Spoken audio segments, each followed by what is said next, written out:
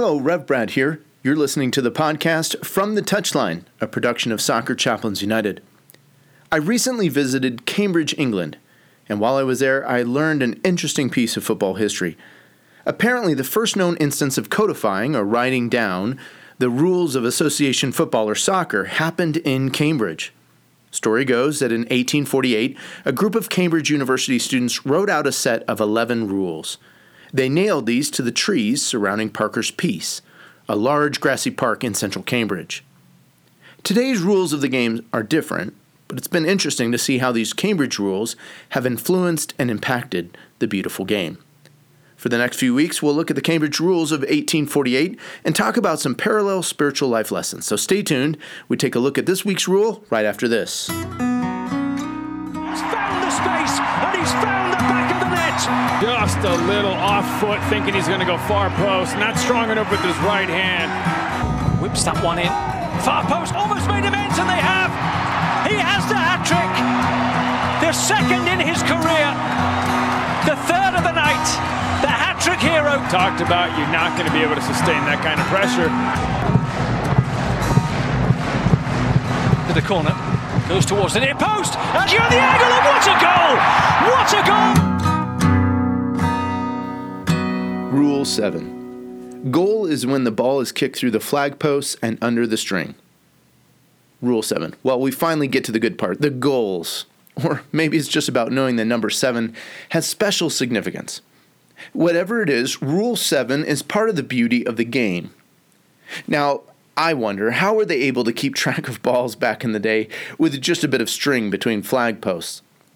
It seems as if it would have been difficult, A, for the string not to break or come apart with a forceful shot, and B, to judge a goal if the ball hit the string dead on or, sometimes went on right underneath. They probably wanted VAR back then. Well, today the crossbar has replaced flimsy old string, and 3 posts have made for some exciting thrills and controversies around goals scored and also those denied. Some posts, at least in my generation of playing the game, were square and not rounded like many of those in the pro side of the game today.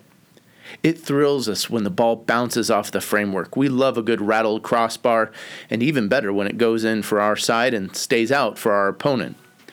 For a number of years, I served as media relations manager for a pro team, and I was always a bit frustrated that balls that caromed off the post were not considered shots on goal, quote unquote. But in truth, a shot on goal is something that is headed beyond the framework of the goal and into the back of the net.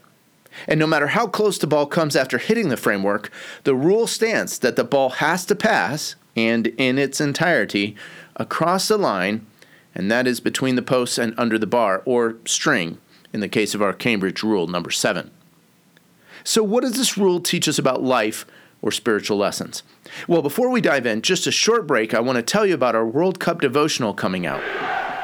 Hello everyone, Rev Brad here. Just want to take a quick moment to share something I'm really excited about. Something big is coming. World Cup 2022.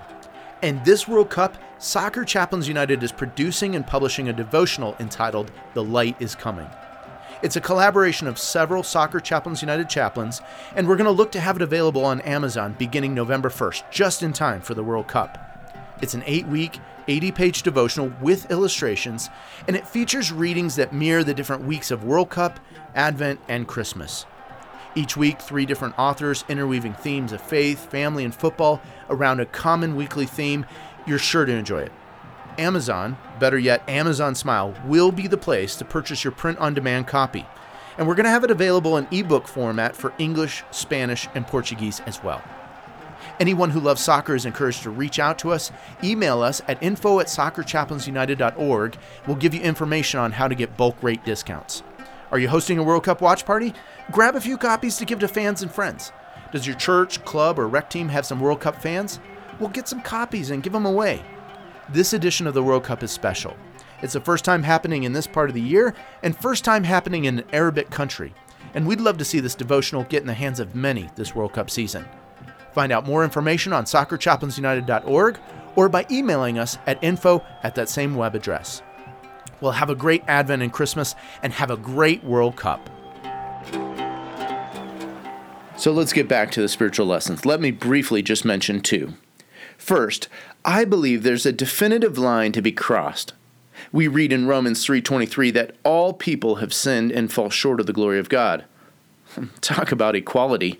We are all starting from the same point, broken and failed. Christian and non-Christian people alike, it doesn't matter. No matter our morality or supposed goodness, we all come up short of God's standard, God's perfection, God's glory. Christian faith and belief says that only through Jesus can the gap be overcome, can the goal be scored.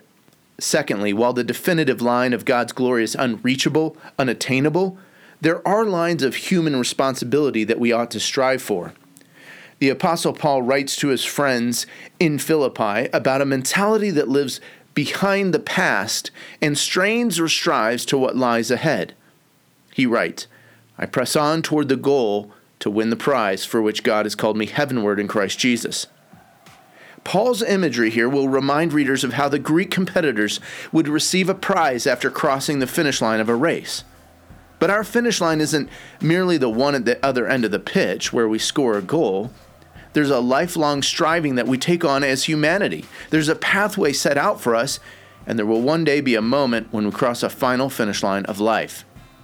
My friends, in many ways, the goal, or goals really, are set before us in football, in faith, in family, in life.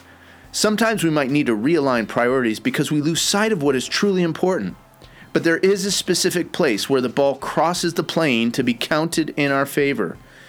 In truth, I can't think of any goals that might be achieved alone.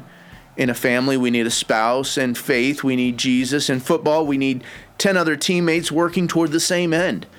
The goals that matter are definitive lines for us to strive to get the ball across.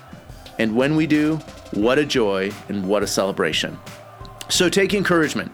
Score some goals today in football, in family, in faith, and in life, and let's be thankful and celebrate this Cambridge rule of 1848.